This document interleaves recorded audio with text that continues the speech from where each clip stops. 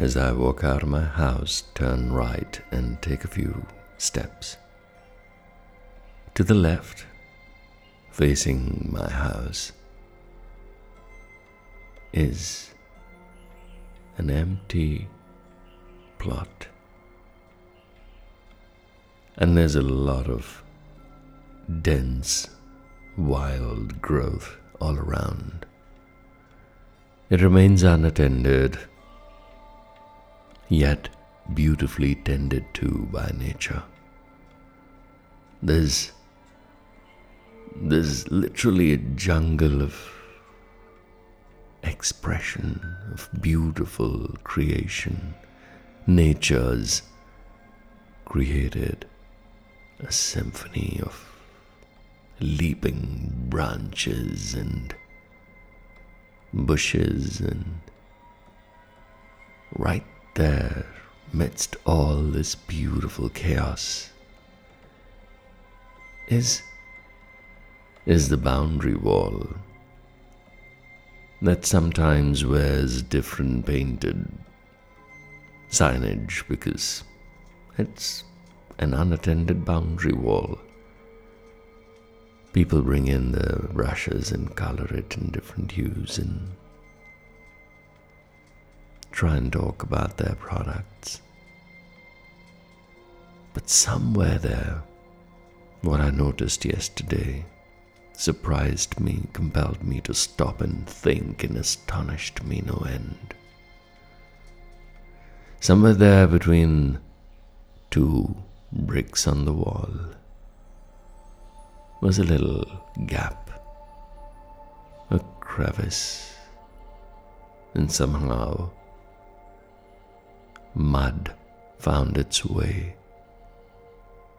to sit there and give birth to a flowering bush. And those beautiful flowers were protruding at 90 and a something degrees angle, pulled down by gravity, and they were defiant. They were pushing their way up, facing the blue sky, just held by that little gap and that miraculous little deposit of mud that was its womb and mother space. And the moment I saw it, I stood transfixed. I said, look, here is nature trying to tell us that creation is the primal instinct. Look around.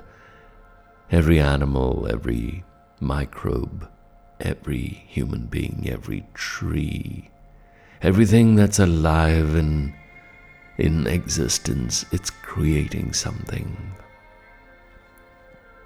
Everything is creative. Life's basic desire is to create. You and I slip out of bed in the morning with an intention to create relationships, to create loving thoughts, to create intentions, and then go after our dreams. We create and imagine new stuff before we create. Think about it. If there's nothing to create, what would you do? You might come up and say, oh, I'm the one who just doesn't want to do anything, doesn't want to get out of bed, and I don't create a thing. Or you do create. You create an excuse.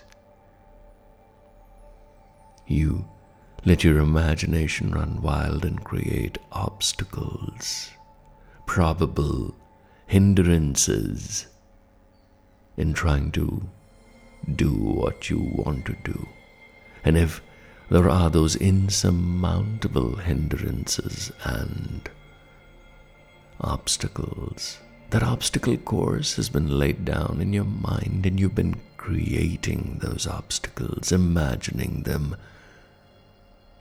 You've been presuming, you've been anticipating, you've been presupposing them into existence.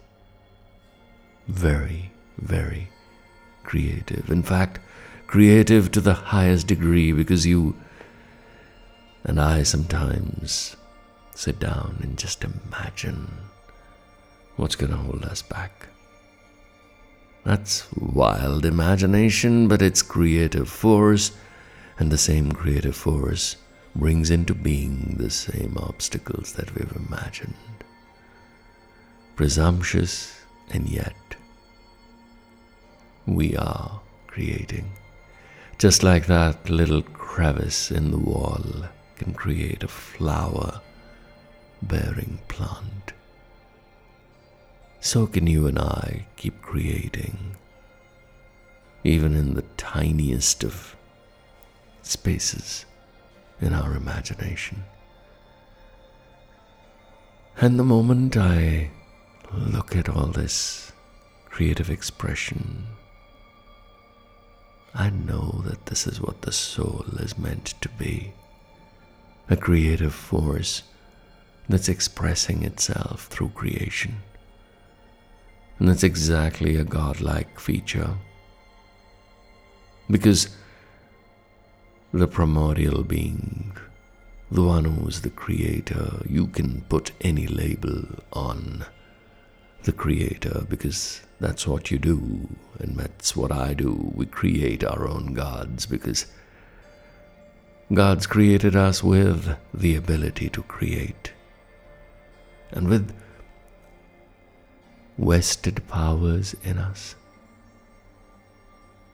being our Creator's creation, we've been distributed rights and means and choices and abilities to go out into this world and create.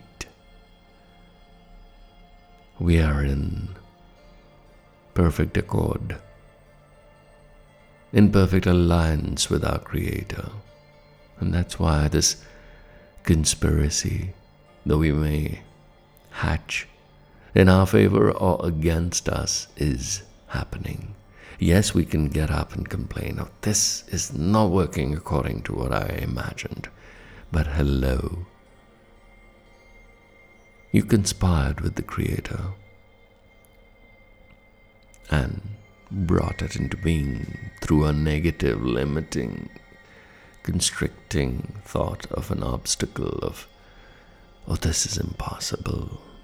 But the moment that faith shifts to I believe, you and I become the crack in the wall, filled with mud and capable of giving birth to that miraculous flower-bearing plant. In fact, I, after a long time, tossed and turned in bed, and that little defiant stem with flowers kept smiling at me, kept looking at me while I was in sleep. And I knew instantly that this is what I'm going to talk about tomorrow morning, because the crevice is inside of me. That little gap between the two bricks is inside of you. That's the gap of choice. That's the space where you and I get that crucial moment to choose. And if we choose to give birth to a new creation, it's our choice. If we feel constricted and squeezed and sandwiched between two bricks and incapable of any movement, we can choose that. Just become those particles of mud coalescing, coming together, finding essential moisture, sucking it up from the air, and finding and attracting that little seed to come right in the middle and settle and give birth, and to sprout with joy next morning. Oh God, we have those abilities. Some miracles abound. Look for inspiration left, right, and center, and you will open your eyes and see inspiration. You'll see inspiration. everywhere.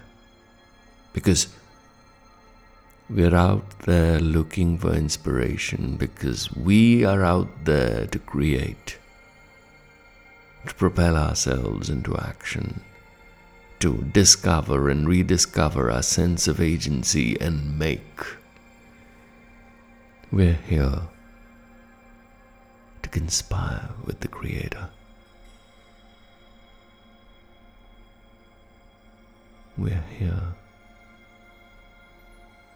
to create,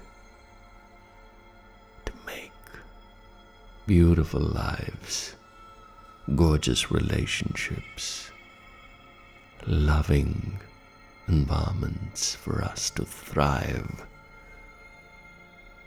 and higher, more beautiful things to aspire to. A lovely world to build. We're here to create, co-create. We're here to dream.